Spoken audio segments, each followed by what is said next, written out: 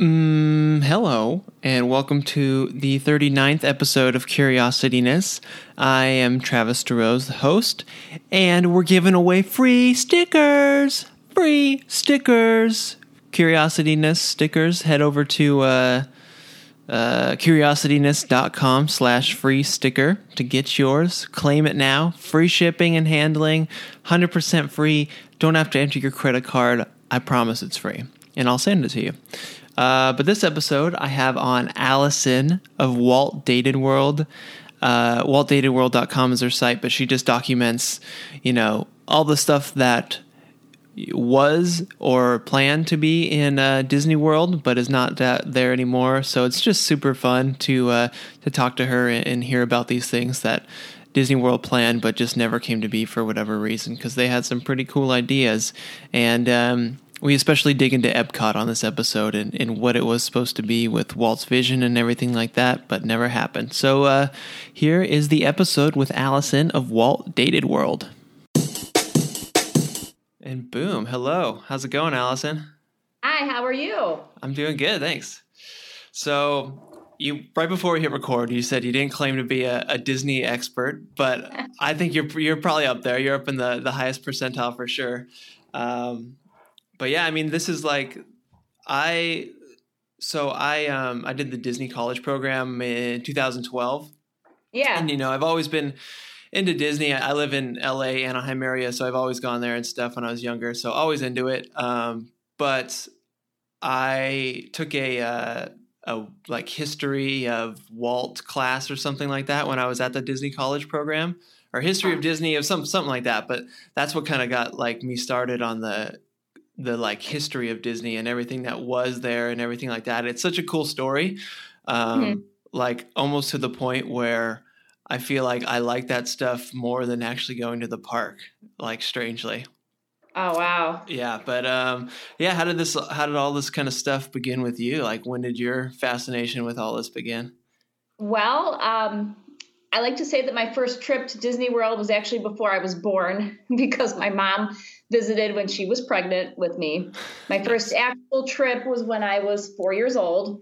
And prior to going when I was 4, I was very familiar with the park already for a couple of different reasons. One, my mom, when she took a lot of pictures on her previous trips, she felt very strongly in remembering the trip, so she would buy things like the pictorial souvenirs that had pictures. Oh, nice.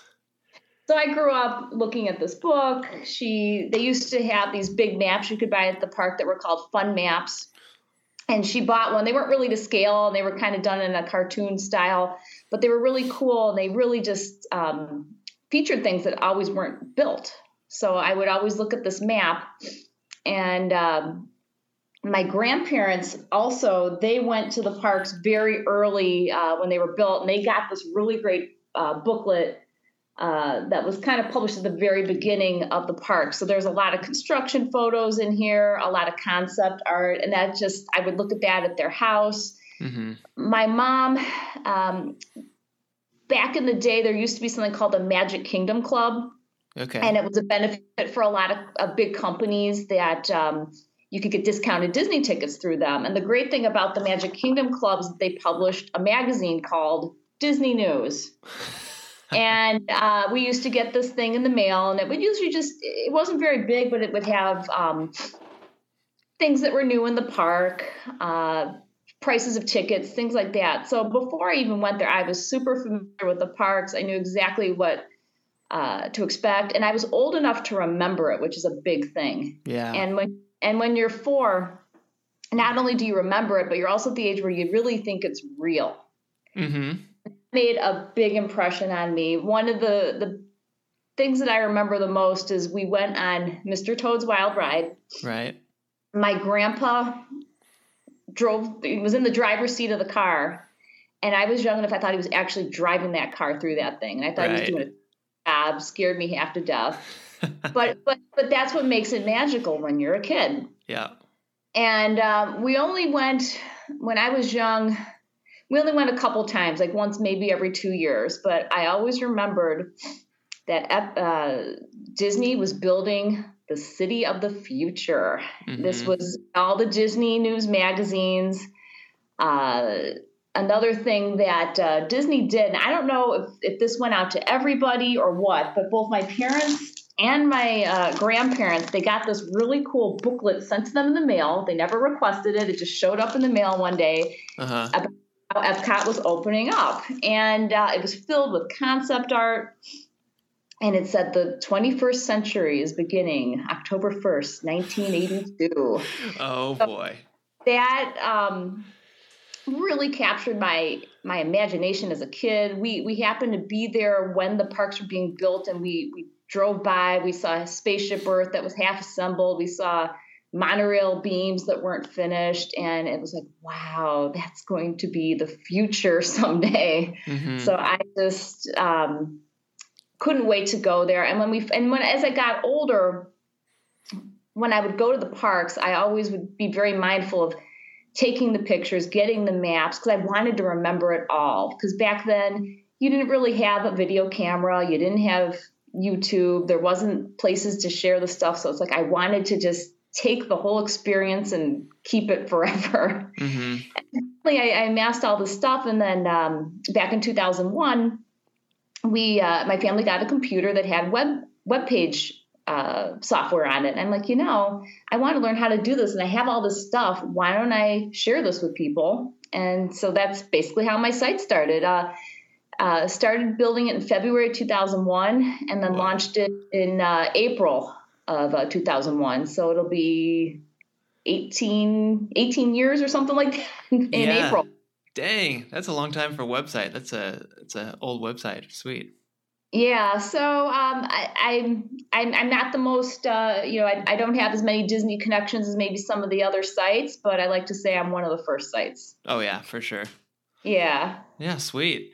That's it's kind of interesting how you mentioned all the like articles and like magazines that would be sent to you. It's almost like the original like blog sort of, where Disney's sending you the stuff and writing articles about what's going on in the parks and what's new. But now it's almost shifted to where it's Disney very much controlled what was written in that stuff, right? And they sent it to you. But now I'm sure they still have their own blog and everything where they really do press releases and stuff. But now a lot of people find that news through, kind of third-party bloggers and people like you. So it's just kind of an interesting transition, I'm sure. Yeah, well, I'm a little different because I don't really focus on the new stuff. Mm-hmm. I usually care more about the stuff once it's gone.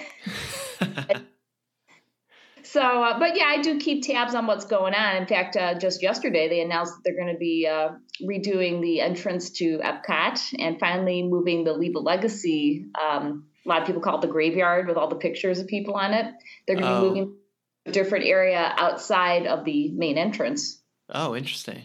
And then they announced they're finally going to replace the Wonders of Life Pavilion with a new pavilion. I guess is going to. They didn't give it a name yet, but it's going to be dedicated to play. Interesting. Playful. Yeah, that one will be interesting. I don't know. Huh. Okay. Are they just kind of redesigning the entrance just for something new, just to freshen it up? I think they're going to open it up a little wider and kind of put it back to the way it used to be, where it was more greenery. Oh, cool. Looking at the concept art, we'll see what they end up building. Who knows? Right. Okay. So yeah, I think we should dive into Epcot, because it's like, personally, that's my favorite park at Disney World. I've only been there a couple times because I'm close. It's always Disneyland for me. But yeah, just freaking love Epcot, even since when I was younger. So when did Epcot open again? 1982. 1982. October 1st. Okay, October 1st, 1982. But the like concept for it was around way before that, and it went through a bunch of changes, right? I think a couple of different things influenced Walt Disney when he was planning Epcot. The first thing that I think really kind of gave him the idea is back when he did stuff for the 1964 World's Fair. Mm-hmm. And if you don't know much about the New York World's Fair, it's a great story. You really should look into that. Disney designed 4 different attractions for it. including It's a Small World and Great Moments of Mr. Lincoln, Carousel of Progress, Magic Skyway. And he was very savvy by doing that because he was already thinking of an East Coast Disneyland. This allowed him to kind of test the waters, if you will, on the East Coast. Okay. It allowed him to develop new technology and attractions with other people's money, sponsorship. Nice. And I think it also made him, if he wasn't already interested in urban planning due to the New York World's Fair, I really think that kind of made him a lot more aware of it, because Disneyland, as you know, it's kind of been encroached by commercial development. There's not a lot of room to expand. You're very aware that there's other stuff outside the park. And one of the things when he started buying up land in Florida is he wanted to have what he said was the blessing of size. And part of that vision, there always was going to be a Disneyland style park, but he also wanted to build like a community that would be what he called a living blueprint, where people and technology was going to be a big part, new prototype technology in conjunction with corporations. And shortly before he died, in fact, I think it was about 6 weeks before he died, he made a film promoting that idea so that he could kind of sell the concept to both Florida legislature and sponsors or corporations to sponsor it. The plan was very different at the time. There's a lot of concept artwork that I'm sure a lot of Disney fans, including yourself, have probably seen. Originally, it was going to be a domed city. There was going to be the middle part was going to be an urban area. There was going to be a residential area outside of it. It was going to be serviced by people mover, monorail. Everybody that lived there was going to work there. And unfortunately, he passed away before, shortly after the land was bought. And then after he died, I think they were a little bit paralyzed by, oh my God, how are we going to do this now that Walt is gone? Yeah. And they went ahead with phase one, which was Magic Kingdom. And they tried to incorporate different technologies into the Magic Kingdom that they said embodied the spirit of Epcot. But the idea just wouldn't go away. People just kept saying, well, when are you going to build the city of the future? When are you going to build Epcot? Right. And finally, in the mid-'70s, they decided, okay, well, we're going to do the first part, and we're going to build this thing that's called World Showcase. And it was very different than the concept we know now. It was going to be near the Transportation and Ticket Center. It was going to basically be two kind of like crescent-shaped buildings, so everybody would have the same size entrance for the countries. And then inside they could build it out however big their budget was or anything. And then part of the problem with that is they couldn't get governments to sign on and sponsor it. Oh, I see. And then they were going ahead with this future concept, and then finally one day they realized, hey, we should put these two concepts together and make it kind of like a permanent World's Fair. Okay. The simple way of putting it. So that's ultimately how Epcot got built, and I believe they broke ground. I think it took about 3 years to finally build the Epcot we know today. And it ended up not having permanent residents because that was like a big selling point. And even as a kid, I knew, oh, yeah, people are going to live here one day. And then that never happened. Yeah. And I realized it was because if you've got people that live there and they own land there, then they're going to have voting rights. And that's going to affect a couple. Yeah. It would have been extremely different if it was an actual city with people living there and stuff. Yeah, and ultimately they did end up doing that town celebration, which I think they have now sold. And I think they kind of realized there that you can't really have that much authority over people. People are going to do what they want to do. Yeah. Man, so do you think, it's impossible to say, I guess, but do you think if Walt hadn't passed away that Epcot would have turned into a city? He would have made it happen? I love speculating on that, but I really don't know. I don't know how it would have ended up. It's just, there's just too much speculation. Yeah. I wish I had an answer for that. I don't. Right. I like to think he would have. It seems like he was extremely passionate about it, doesn't it? He was, but I just don't know how that would have worked. Yeah. Because, I mean, what does Epcot stand for again? Experimental Prototype Community of Tomorrow. Okay.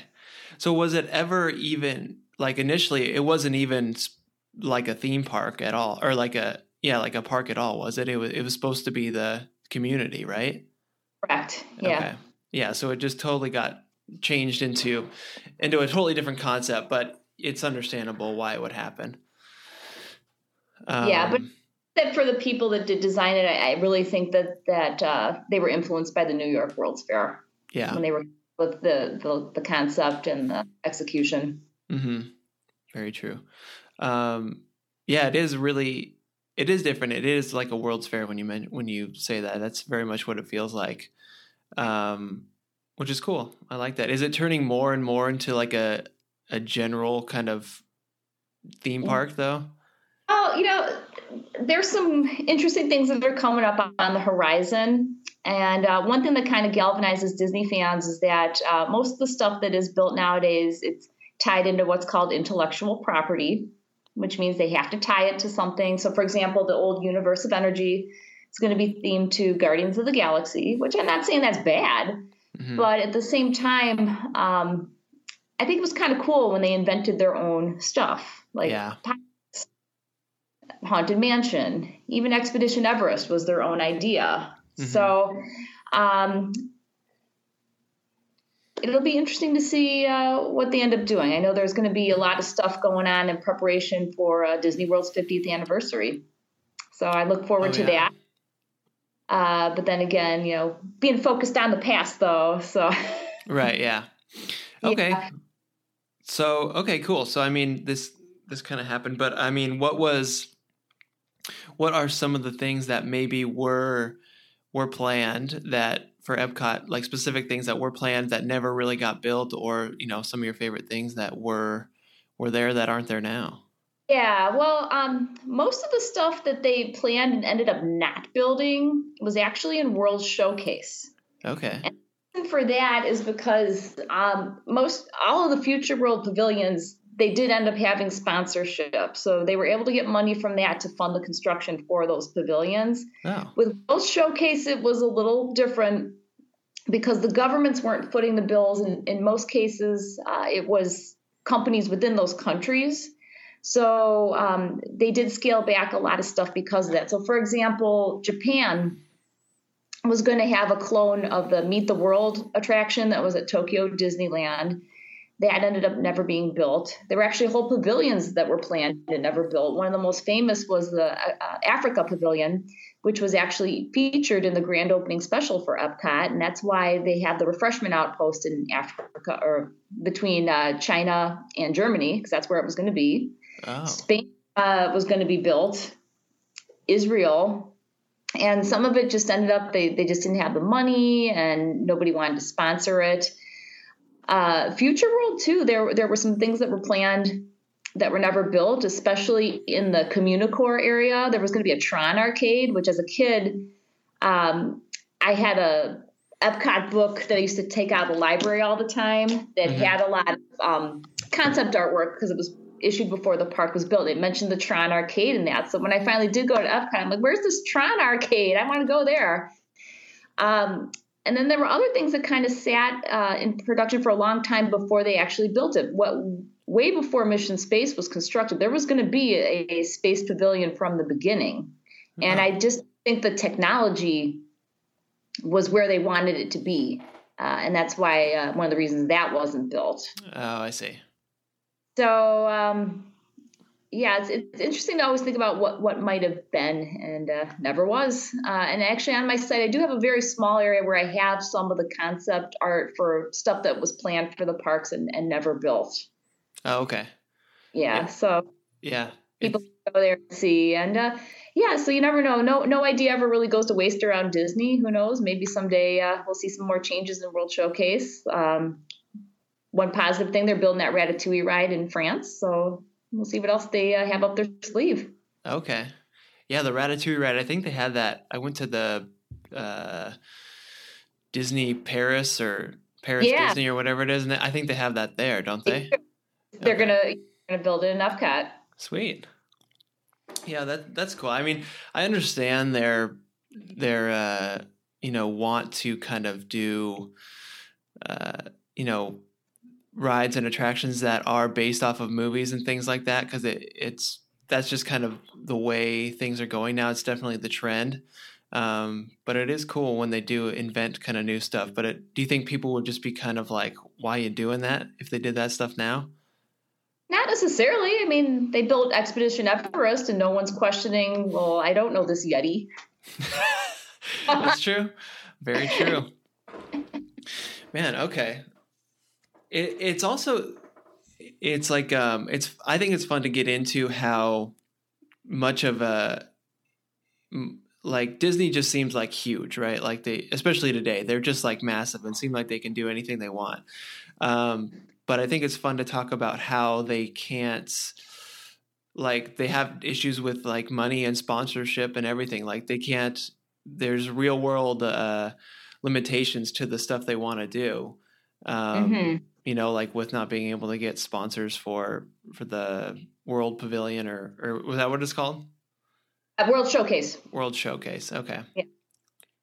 Yeah, I just find that it's just interesting to get all that the full story because just visiting the park, you don't really think about that stuff, Yeah. Yeah. Okay. So the World Showcase was originally they just couldn't get countries to really sponsor and come in and build these things. Yeah. Okay. Yeah. They really tried, and there were a lot of countries that were interested, but nobody was really committing the money. Yeah. And that's one of the things that just kind of made them rethink the whole concept and combine it with the future world. Okay, I see. Because it is a little strange. They seem like they're very different concepts that are in one park at Epcot, but that makes sense, I guess.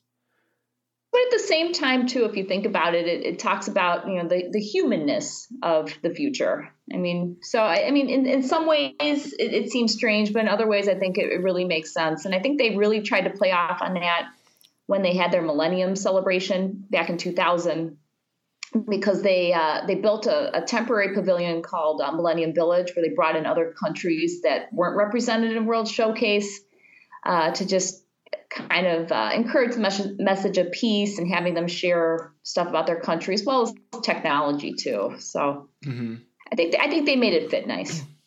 Yeah, that's good. I guess there seemed to, at least when Epcot was really built and everything, there was a big focus on kind of education and new technology and stuff. Is that still the case when you visit the park today, really? I think they've kind of gotten away from that, in my opinion. Mm-hmm. And I think, again, it had to be for entertainment. A lot of times people would be like, well, if I want to learn this, I'll learn it in school. I personally thought it was great as a kid. I thought it was neat. Yeah. But I feel like they're trying to do more of the entertainment versus the education. But maybe they're still sneaking some in. Yeah, well, I think they definitely try to do it still. But yeah, that was a big thing of Walt's, where he liked to educate people, especially with different cultures and all the traveling he did and stuff. He really liked to share stuff that he learned. Yeah. Yeah. Yeah, I really enjoyed because they had like the energy show and stuff with Ellen and everything like that, right? Ellen's Energy Adventure replaced the original Universe of Energy show. Okay. And that is now going to be Guardians of the Galaxy. Okay.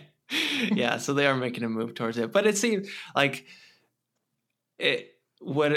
Disney sort of has like, and the whole world did in like, the 50s and 60s, it seems like their vision of the future is it's very cool to look at and see all the like stylized drawings of like almost this like retro future vision, which is super fun to visit and everything. But now that we're sort of in the future now, I guess, from that time.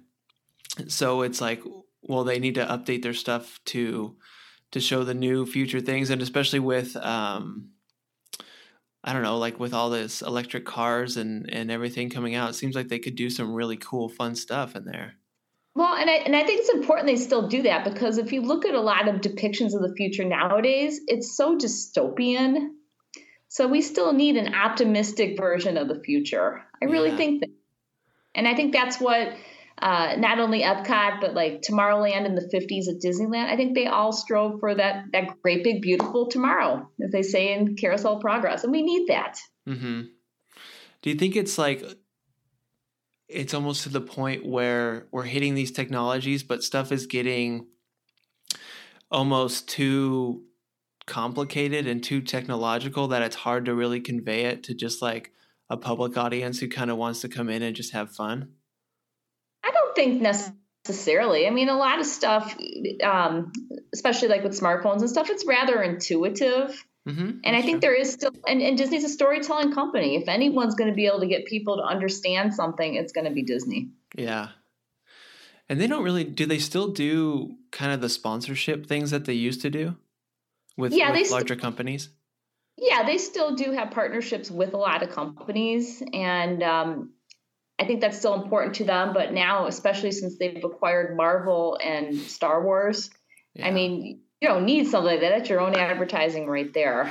So yeah, because that was a big thing. It seemed like before, where they would partner up with GE, and GE would want to show off their new technology, and Disney would figure out how to make it fun and digestible for the public. Yeah. Well, and I think too, another important thing with those earlier sponsorships is that they wanted it to be, for example, GE's vision of the future, not Disney's. They wanted to know, according to these major corporations, how do they see the future? Mm-hmm. What is AT&T or back then it was Bell Systems? What is Bell Systems' view of the future? What's Kraft's view of the future of food production? What's Exxon's future view of energy? So I think that was important to them. Mm-hmm. To have that outside opinion. Yeah. I mean, like, wouldn't it be so cool if they teamed up with like Elon Musk and SpaceX or something to do like a space adventure thing? Well, maybe when Mission Space comes up for a partner renewal, they can bring something in there. Who knows? Yeah, that would be cool. That would be very cool. Is Test Track? I think it's Test Track, right? Is that still at Epcot? Yes, it is. And originally it was an attraction called World of Motion. It's always been sponsored by GM, even though now it's their division Chevrolet that sponsors it. Oh. And originally it dealt with the future of transportation. And it had one of the biggest audio animatronic casts in, I think, any Disney ride. It was an incredible ride. Oh. And if I had to go back in time, I would definitely want to ride that one again and record that one more, because I certainly didn't take enough pictures when I had the chance. Okay. So was it kind of a slower kind of ride Yeah, it was a slower ride, kind of like an Omni-Mover type ride, even though it was maybe only 3 or 4 cars per vehicle. And it would go just go past a bunch of scenes with audio animatronics. There was a speed tunnel effect in it, but it wasn't anything like Test Track where it would go really fast and go outside the building. Oh, okay. Yeah, because I had never experienced that before. The first time I went, it was already Test Track. Yeah. You didn't get to see it. It was great. Yeah. And I mean, that seems like the perfect platform to share info with about like electric cars and new kind of stuff going on there. And especially, Chevrolet has the Bolt and stuff like that they're already working on. Yeah. Yeah, well, who knows? Maybe when they do another refurbishment, maybe we'll see something like that. You never know. Yeah, very cool. Yeah, the other pavilion, though, that I really miss is Horizons, which it was sponsored by GE right next to World of Motion, now Test Track. And that kind of encompassed all of the themes of Future World. And it was originally going to be called Century 3, because it was going to be life in the U.S. in the tricentennial year. Oh.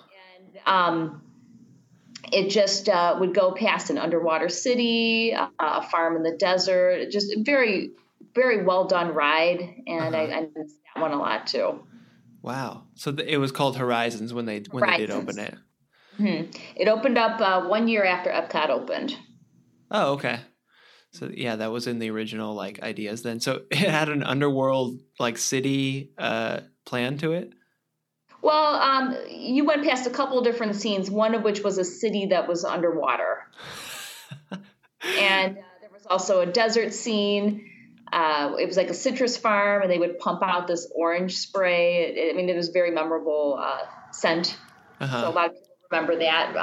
And it also had a section on looking back at the past views of the future. So it was just a really neat ride. Mm-hmm.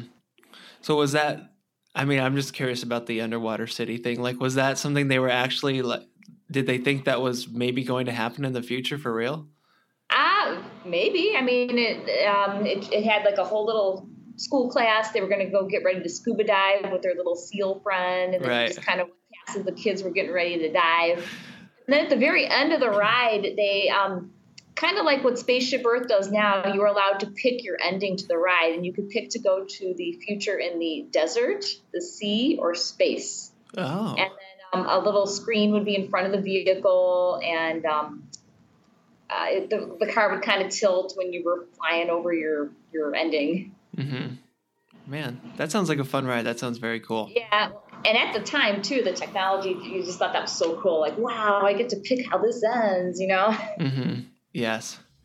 Yeah, it just seems like they should still be doing that stuff because, I've done a couple episodes on Elon Musk and the stuff that he's doing with SpaceX and going to Mars. And his main goal is just to like reinvigorate the interest in space and get the next generation of people like interested in that and going there. So it seems like Disney should hop on that again and get going with this stuff because there's a lot of cool. When you look at his renderings of things, it's fun and exciting, and it could be some really cool attractions like similar to what they've had before at Epcot. So I would love to see them do that kind of stuff. Oh yeah, absolutely. And I think, and again, it was like seeing their stuff as a kid that inspired me, seeing the concept art and then seeing like the final park. I mean, and I think kids need that nowadays. Mm-hmm. They need something to inspire them. Yeah, very true. But then I saw this on your Instagram account. I was just scrolling through it yesterday, but you mentioned that Epcot used to have like a Barbie show or something like that. Oh God, yeah. That was maybe a thing of sponsorship that maybe shouldn't have happened.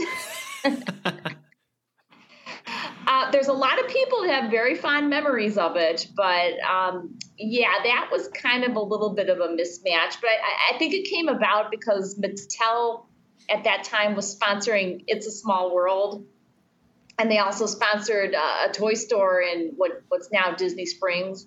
Time was Downtown Disney. Mm. So I think they just kind of had to figure out how to put a presence in that park. And I think Mattel actually helped fund like the renovation of the stage where the Barbie show was held in the American Adventure Pavilion. But yeah, that one was a little bit strange. Yeah. and strangely enough, the car they used for the Barbie meet and greet is actually in the Volo Auto Museum, which is near where I live in Chicago. So I actually was there recently and I saw the old Barbie car.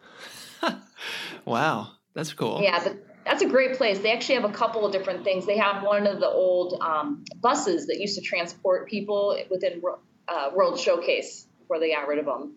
So. Oh, that's right. I was reading about that on your site. Didn't you say something about like some kids crashed into a tree or something?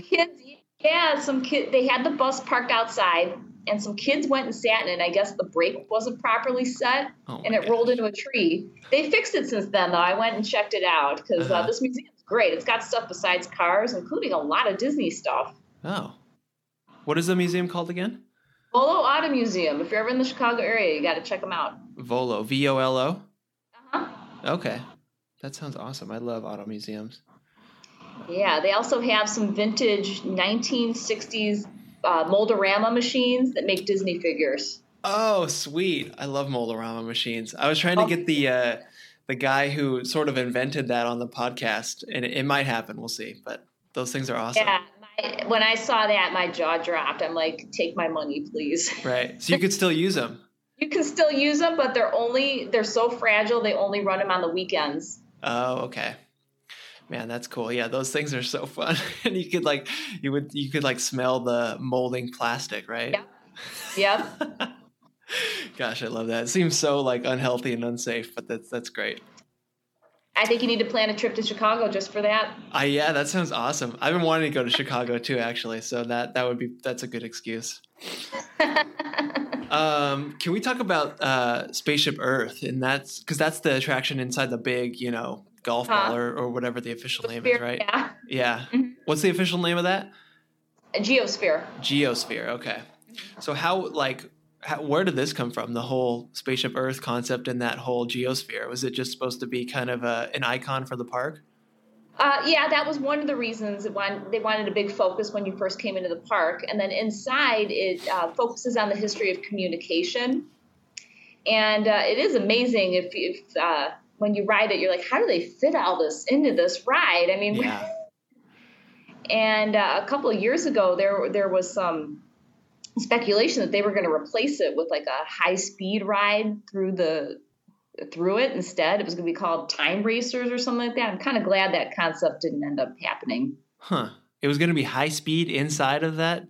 Yeah, it would go inside and outside of it, according to the concept plan that thankfully never materialized. Oh. Jeez. Because, go ahead. Yeah, there were rumors that Microsoft was going to sponsor the new version of it.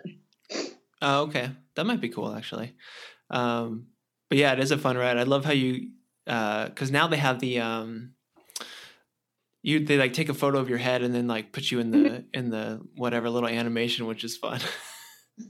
And it's all like, cause you spend the whole ride going up the dome, right? And then you end just like going straight down. Yeah, that the one thing I miss though in the newest version of this ride is I missed that old Tomorrow's Child song, which wasn't even there originally. It came during the 1986 renovation, but to me that just was such a inspiring and hopeful song for the future. Okay, what was that song? Tomorrow's Child. Tomorrow's Child. Yeah. When did they get rid of that? Do you know? When they did the Jeremy Irons. Because I think we're on the 4th version of this ride now, so it was back in the 80s, yeah. Okay, yeah, because I don't think I heard that when I went in the early 2000s. Yeah, you would have seen the Jeremy Irons version, and then after that was Judi Dench. Okay.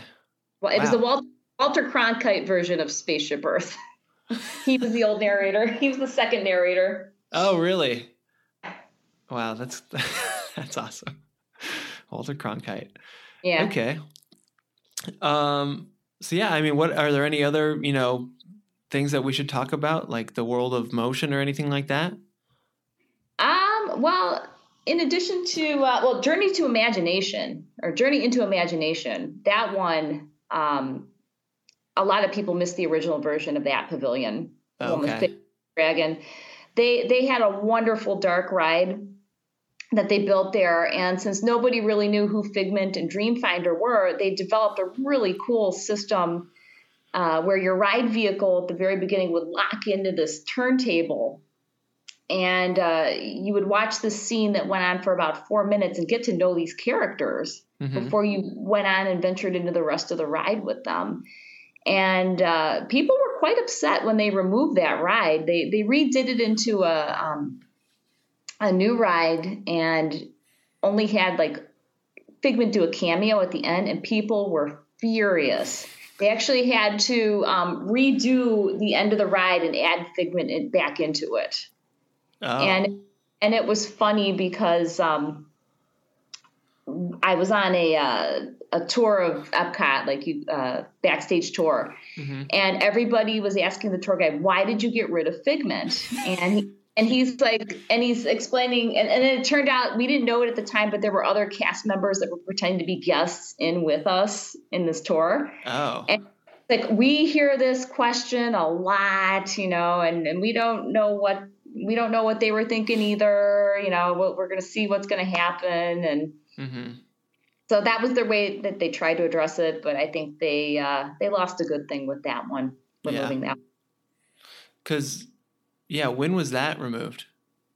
That one was removed sometime in the early, maybe late 90s. Don't quote dates. Once I set this stuff down, I try to move on to other things. No, I get you. Yeah. Okay, yeah, because It's 90s.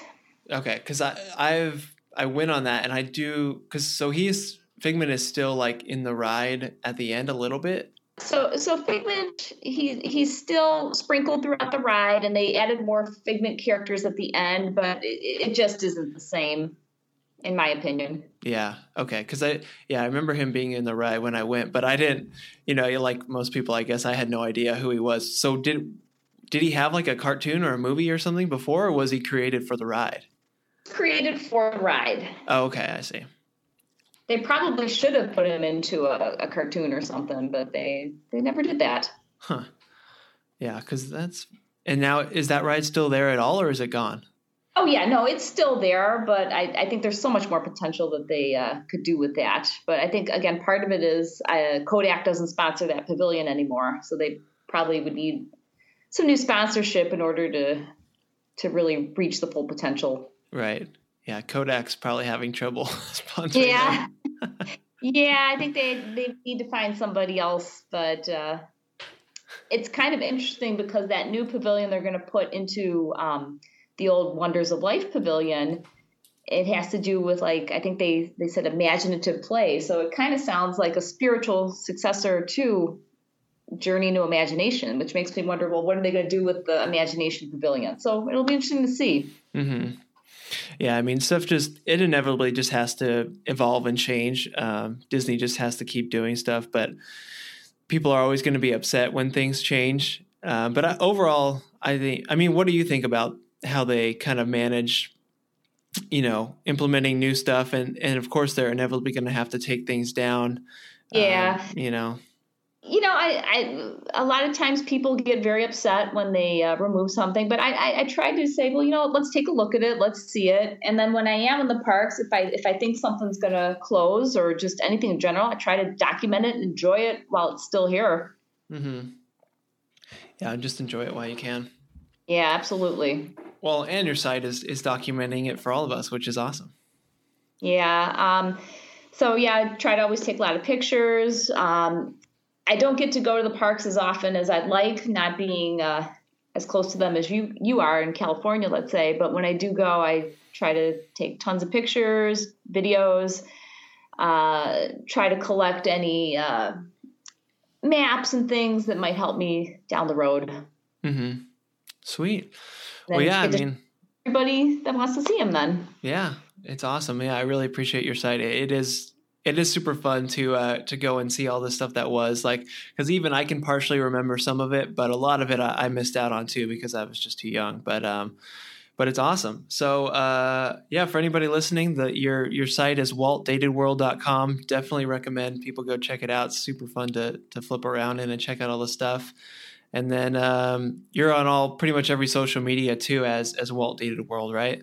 Yeah, I'm on Instagram, Twitter, Facebook, Pinterest.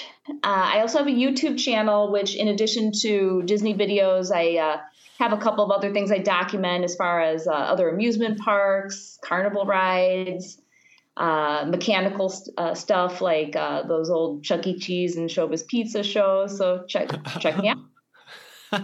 Sweet. Okay. Perfect. Yeah. Well, I'll get links to all that stuff in the show notes for people to click on and check you out and follow you. So, yeah, I appreciate you being on, Allison. It's fun talking about this stuff. I really enjoyed it. Yeah.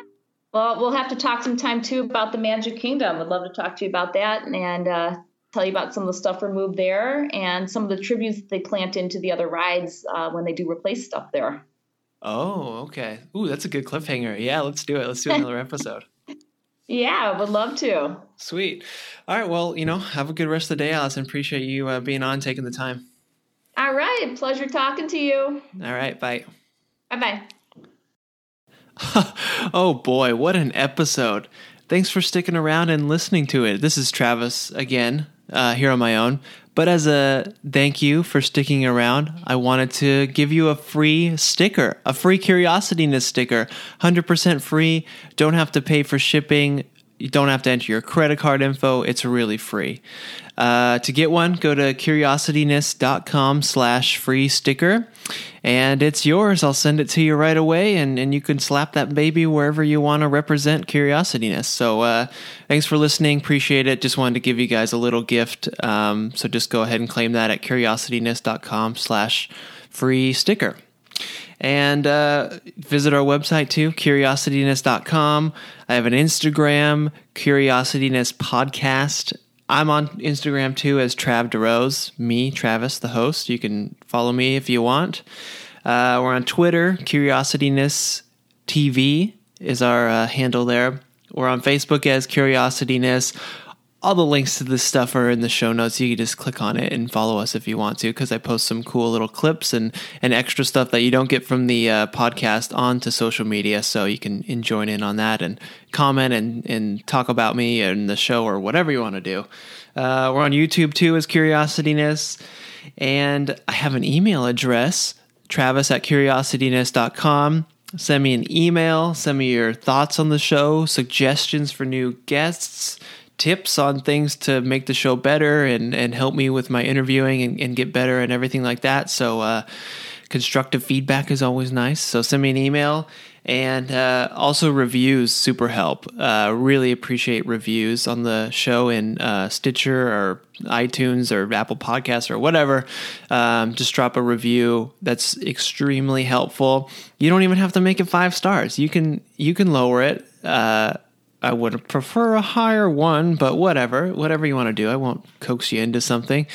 But any sort of review helps. I really honestly do appreciate it. So, thank you again, guys, for sticking around and listening to this end blabber with me. But have a good rest of the day.